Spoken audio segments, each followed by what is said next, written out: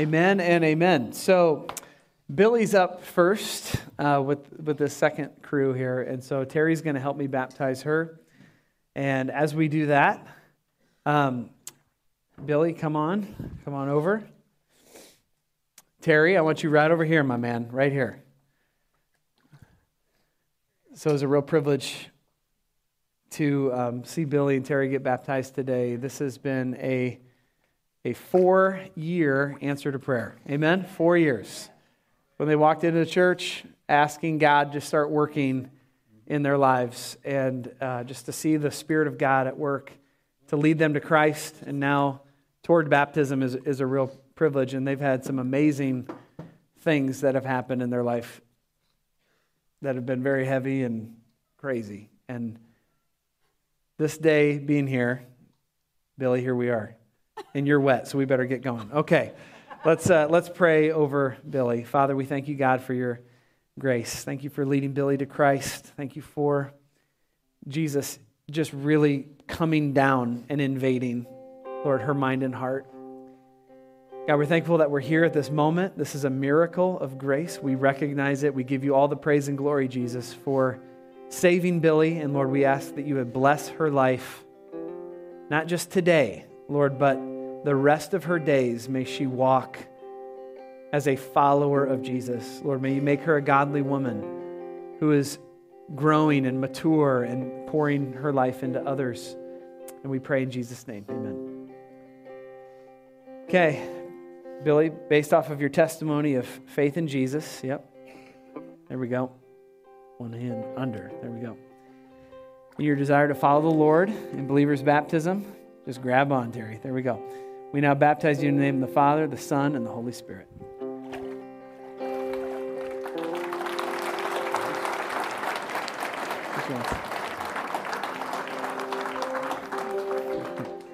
Okay.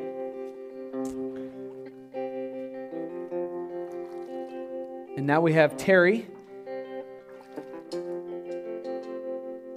And this is also a really cool thing because since Terry and Billy have been coming to church, Terry had a major health crisis just a couple years ago. And, you know, one of the moments I remember really well, there you go, take it easy now, is just seeing God work in his life and being there as he woke up after major surgery, just being in the hospital room with him and seeing God at work even in that moment.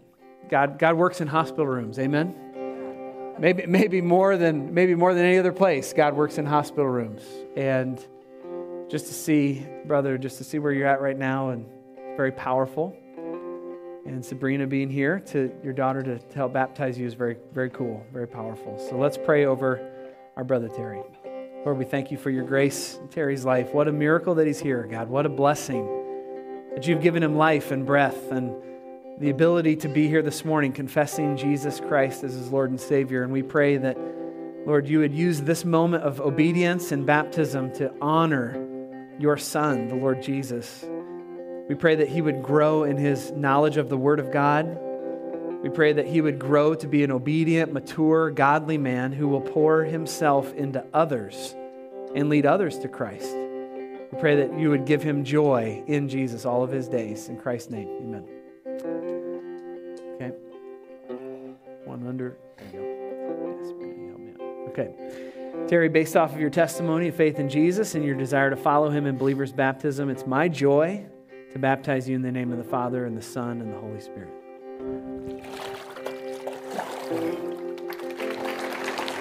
Thank you. Praise the Lord.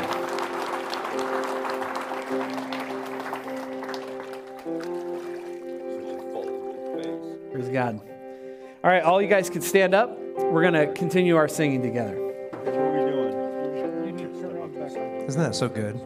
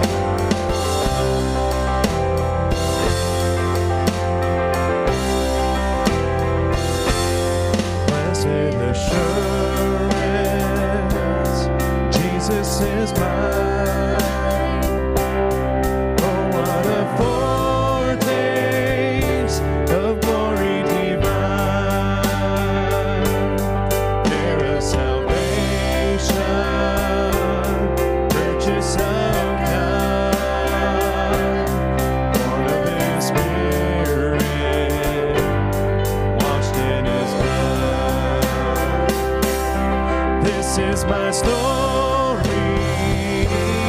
This is my song. Praising my Savior all the day long. This is my story. This is my song. Praising my Savior all the day long.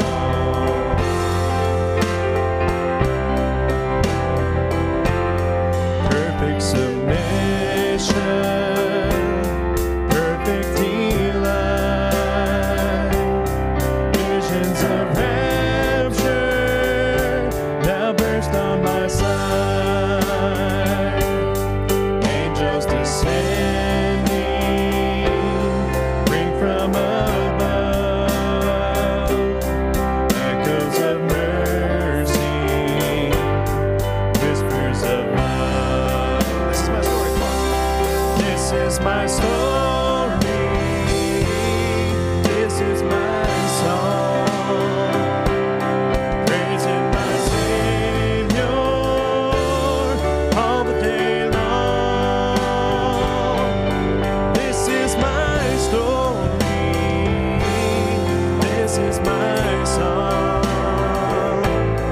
Praising my Savior all the day long.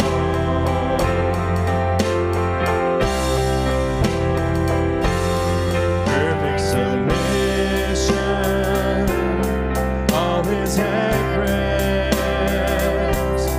I and my Savior am happy and blessed. Watching and waiting, looking above, evidence goodness, lost in His love. Come on. This is my story. This is my song. Praising my Savior all the day long. This is my story. This is my song. Praising my Savior all the day long. This is my story. This is my song.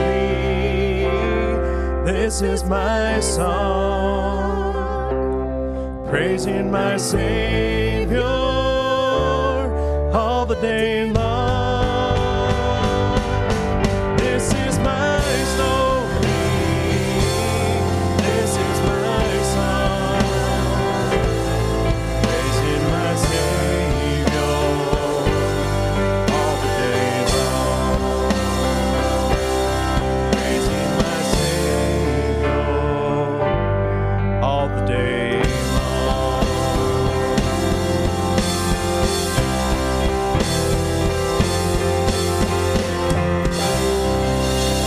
Amen. Beautiful singing, you may be seated. Amen and amen. Praise God. Well, again, good morning and welcome. Acts chapter 2 in your Bibles. If you have a copy of God's Word, go ahead and open it up to Acts 2. Don't you just love baptisms? I just love them. Praise God for what He's doing at Living Waters. Just amazing. Praise the Lord. So we're going to read in Acts chapter 2, the Word of God, verses 17 through 41. We are walking through a continuation of our sermon series, which is the birth of the church, looking at the first two chapters of Acts. And we're going to be looking at Peter's sermon. And so I'm going to be reading verses 17 through 41. It's a bigger chunk of Scripture, but get your reading minds engaged here. We're going to read the Scripture and then pray, and then I'm going to fly through this sermon. You can listen to the longer version at 8:30 on YouTube or something, but I'm going to go through it faster in this 10 a.m. service. So Acts chapter 2, we're going to start in verse 17. We're going to read all the way to verse 41. This is the Word of God. In the last days shall be, God declares, that I will pour out my Spirit on all flesh. And your sons and your daughters shall prophesy, and your young men shall see visions, and your old men shall dream dreams. Even on my male servants and my female servants in those days, I will pour out my Spirit, and they will prophesy. And I will show wonders in the heavens above and signs on the earth below, blood, fire, vapor of smoke. The sun shall be turned to darkness, the moon to blood, before the day of the Lord comes, the great and magnificent day. And it shall come to pass that everyone who calls on the name of the Lord shall be saved. Men of Israel, hear the words. Jesus of Nazareth, a man attested to you by God, with mighty works and wonders and signs that God did through him in your midst. This Jesus delivered up according to the definite plan and foreknowledge of God, you crucified and killed by the hands of lawless men.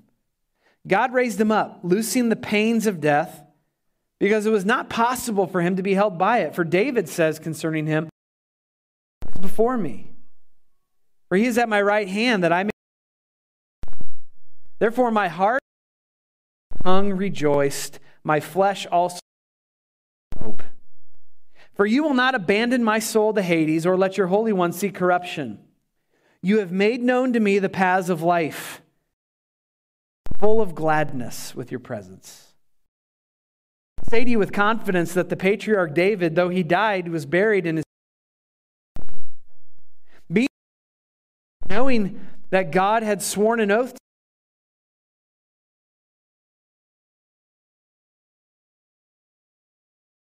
the resurrection of Christ, that he was not abandoned to Hades, nor his flesh see corruption.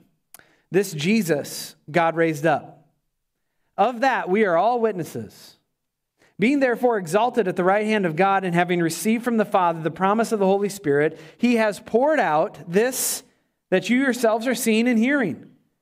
For David did not ascend into heaven, but he himself says, the Lord said to my Lord, sit at my right hand until I make your enemies your footstool.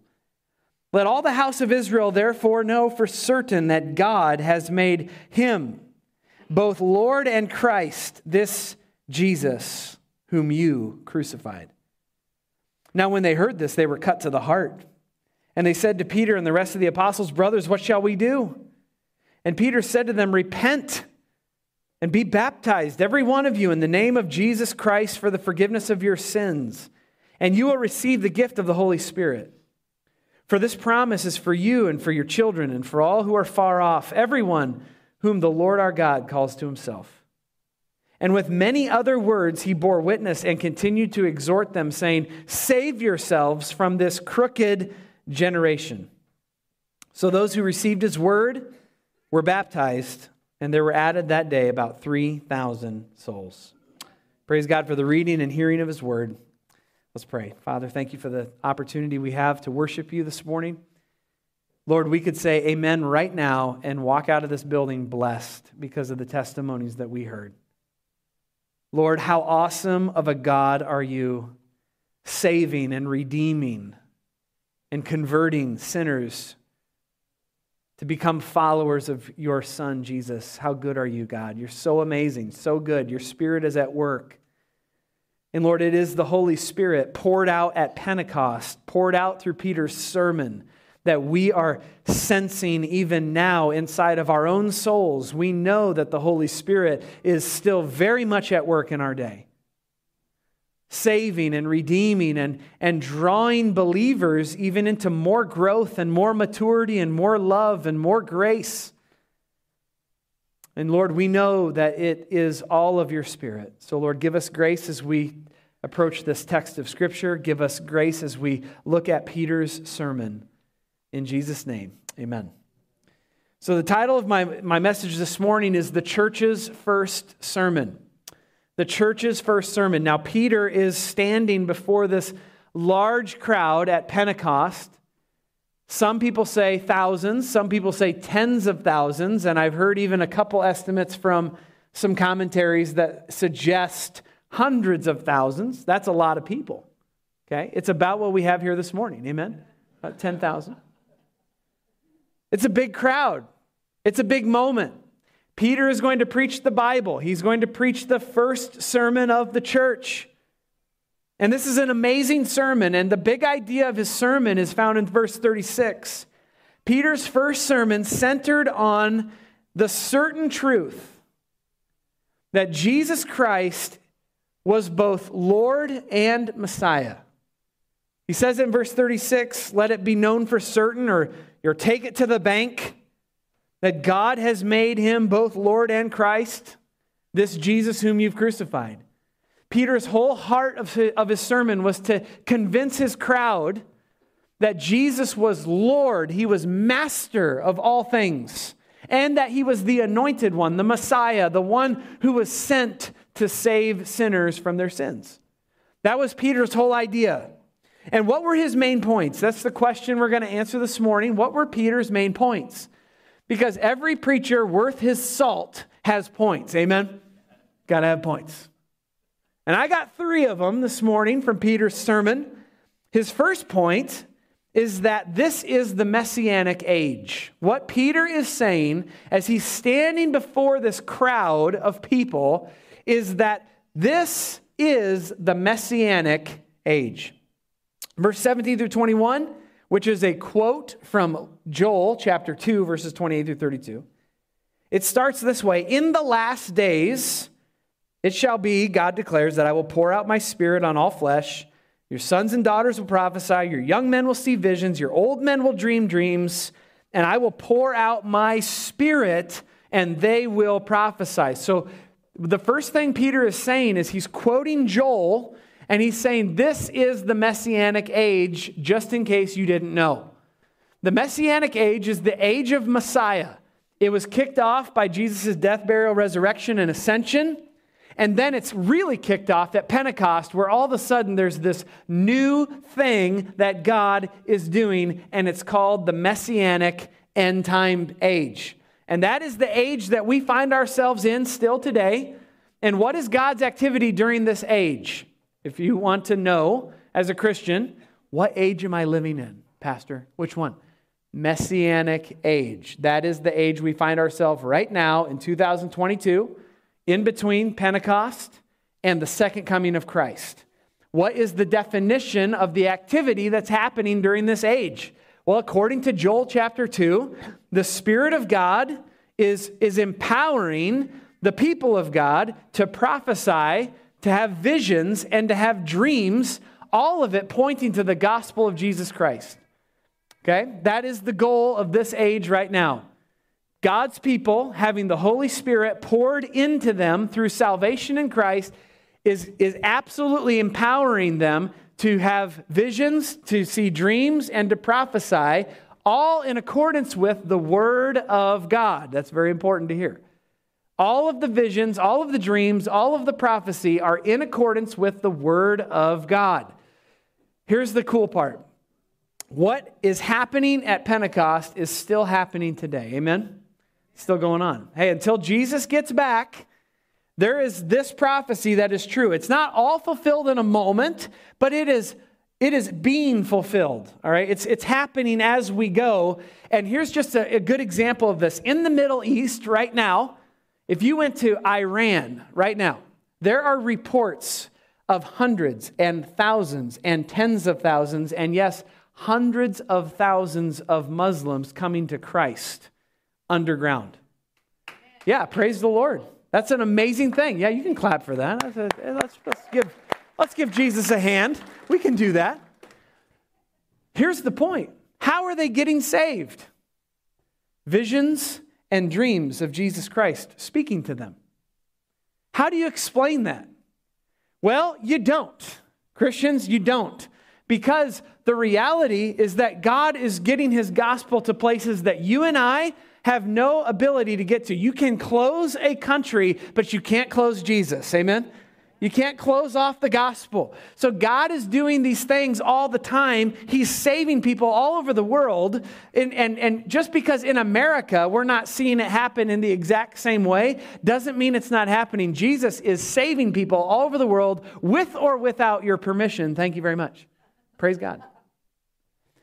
But, all right, just to balance this out, prophecy, visions, and dreams that Peter is talking about in this messianic age have to come to us with a balance of the Word of God.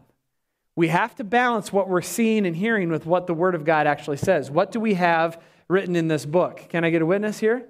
All right, you don't just hear everything and take it all in and say, all of that is from God. Well, there's shenanigans afoot in this world. There are people who will tell you words of prophecy and visions that they've had about your life, and what that really is pepperoni pizza. Like, bro, I think that's pepperoni pizza from last night. I don't know if you have a word of God for me if it doesn't match up with this word. It must match up with the Scriptures. So understand, like, that the messianic times are real and they are coming at us full force, which is really amazing.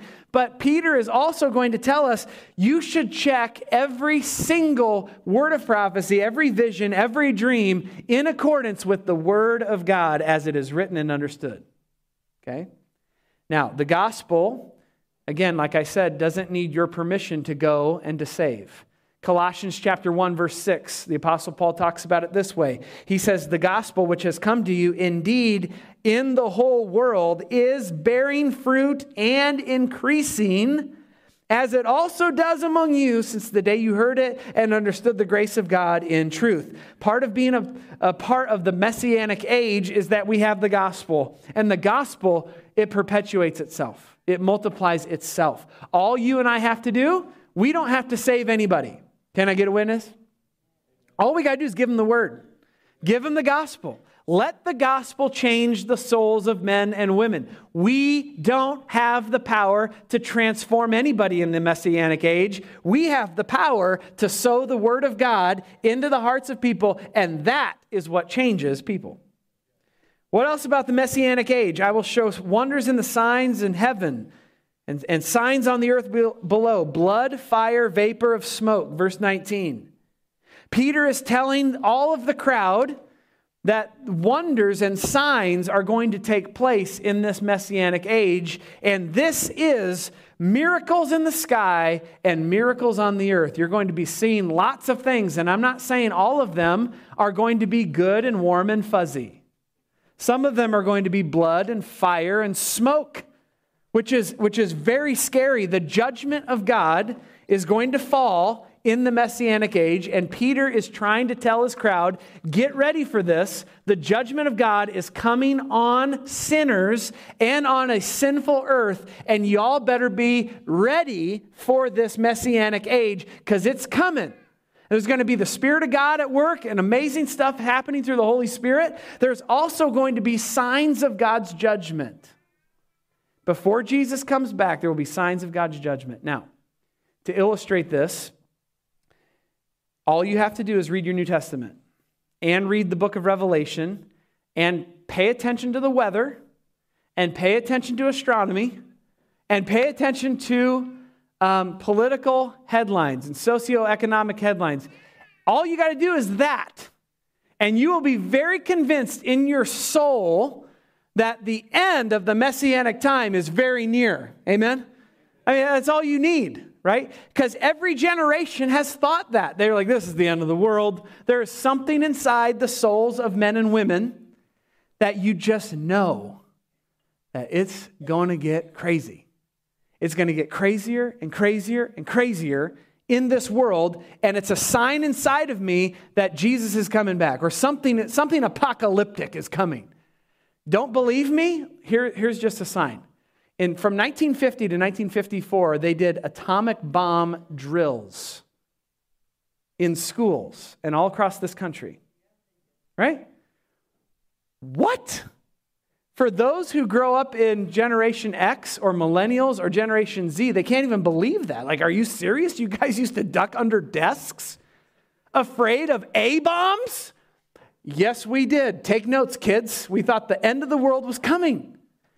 But how about fast forward just 40 years to the fantastic cinematography of Armageddon, 1998. Bruce Willis, Ben Affleck, right? Some other person. I remember which theater in Wisconsin I saw that in the summer, and I thought it was the most epic movie, most epic graphics of all time. Now it's laughable, but at the time, you thought it was the end of the world. An asteroid come for the earth and and Ben Affleck, they go and they blow it all up. The whole world, right? It happens. Every generation. How about just this post?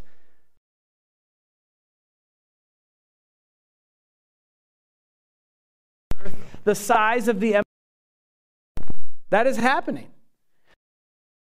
The story, it's clickbait. I click going on. We're going to meet Jesus.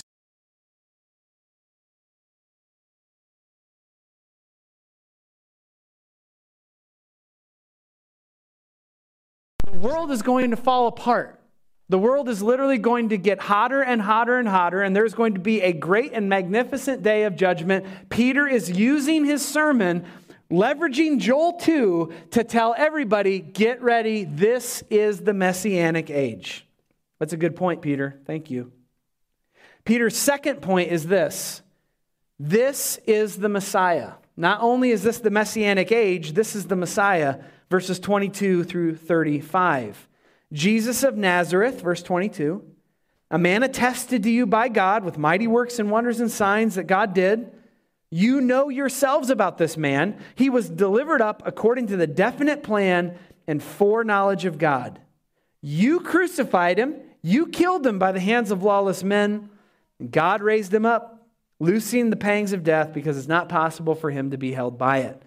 Peter's second point is this. The Messianic age is upon us. The judgment of God is coming. And here's your Messiah. Here's the Savior that's going to save you from the impending judgment of Almighty God. Jesus of Nazareth. This man from the wrong side of the train tracks, right? He came from the wrong town. He came from the rough side of town. Jesus of Nazareth. You know what he did? He did miracles and signs and wonders. He healed the sick. He healed the blind. He healed the lame and the beggar. He did miracles all over the place. He raised the dead. He preached good sermons. He did all of these things in order that you might know he was attested to by God. You all know in the crowd, you know this Jesus. He was a man of supernatural power. And he was delivered up to a cross. He was delivered according to the definite plan and foreknowledge of God. The cross is the center of our faith, if you're a Christian. Right? It's the cross. It's the centerpiece. It's the heart of the Christian faith. So Jesus went to the cross, and what is the deal with that? What is Peter telling us about the cross? Jesus went to the cross by the definite plan and foreknowledge of God. This is big. This is big news. The definite plan means the decreed appointment. So Jesus went to the cross by the decreed appointment of God. Now, what does foreknowledge mean? Because this is big. He was delivered up by the specific appointment of God according to the foreknowledge of God, which means knowledge that is forethought or prearranged. So according to Peter, he is telling these two words that build on top of each other. Peter is saying Jesus was delivered to the cross by the definite plan of God that was based on a previous eternal arrangement between God and Jesus in eternity past. You mean the cross was not a mistake? The cross was the plan of God. How long? In eternity past, God the arrangement. This is the sinners from their sins. Plan. Jesus, do you? I do. God is over salvation. He appointed Jesus. Accident. Jesus went on the prearranged purpose of God. Blows your mind. Welcome to the theological party called Responsibility of Man.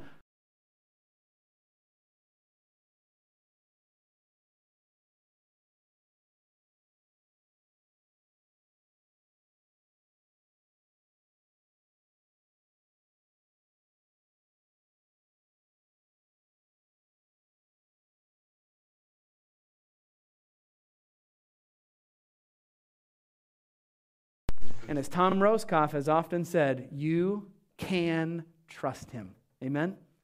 You can trust him. He's sovereign and in control, and he's good. Now, Peter follows that up by saying, you crucified him. You killed him by the hands of lawless men. In case we start floating around the clouds of God's sovereignty in the heavenlies, Peter gets us right back to earth and said, by the way, you did it. You just said it was the plan of God. You did it. You killed Jesus. Now, I want you to see this as very powerful. It's very balanced theology here.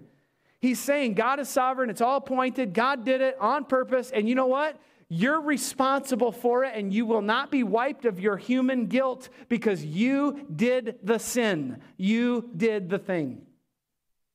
You killed Christ. And you put him in front of lawless men, the Romans, and they crucified our King. God will hold you accountable for your sin, church. You can hear that loud and clear this morning. You might say, well, if God's all powerful and he's all knowing and he plans it all out, then what's the point of me even obeying? Listen, God will not clear your guilt. On a human level, you must repent and turn and own your sin. Okay? Then Peter jumps over this Messiah. In Psalm 16, verses 8 through 11, is talked about by this beautiful psalmist named David.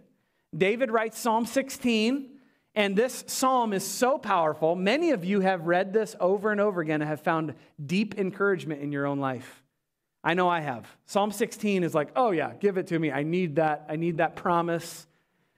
But Psalm 16 is not mainly about you or me. It's not mainly about David. It's mainly about Jesus Christ not being able to be held down by death. Because Psalm 16, 8 through 11, it says, for you will not abandon my soul to Hades or let your Holy One see corruption. You made known to me the paths of life, and you will make me full of gladness in your presence. Psalm 16 is about the resurrection of Jesus. The reason Jesus is the worthy Messiah to this crowd of 10,000 some people is because death could not hold Jesus. Death couldn't hold him. Psalm 16 says, it is impossible for you to give me over to decay. It's impossible for Jesus, the Messiah, to be given over to death. Jesus' resurrection is Peter's main idea here. He's trying to tell his audience, Jesus is life itself. You need to understand that. John 1, verse 4, in him was life, and his life was the light of men. Jesus is life itself. Do you think death could hold Jesus down? Peter is telling him no. That's why he's worthy to have your faith and your trust this morning, because he is the one who death couldn't hold down. Death can't hold him because he's life itself. He came in to abolish death. He came to arrest death. He came to get victory over death. And I thought this as a funny, and I didn't say it at 8:30. I'm saying it at 10. I'm saying it. Because Jesus, when he goes down into the grave, his purpose is to defeat death, which means he comes out of the grave saying, all I do is win, win, win, no matter what. Yes, I did it. Okay? Lord, forgive me. If you are trusting in Jesus, you are trusting in one who rose again from the dead and got victory over your greatest enemy, death. So when you and I die in Christ, do we really die? No, we do not. We live forever and ever. Amen. We will resurrect from the dead, and we will resurrect to life unto life, resurrect to heaven. We will resurrect. And you know, Wendy Nelson, that I've talked to you about this, because when you resurrect from the dead, you will be dancing and running. Amen. Praise the Lord. And everybody at Virginia Park who knows Christ is going to be running around, and we will be hanging out. Wendy will probably win some sprints and stuff. She'll probably win like Olympic gold in some sprint that in heaven that Jesus has for us. Okay? Okay, praise the Lord. Spirit of God's at work. Thanks, Cody. But listen, I say this.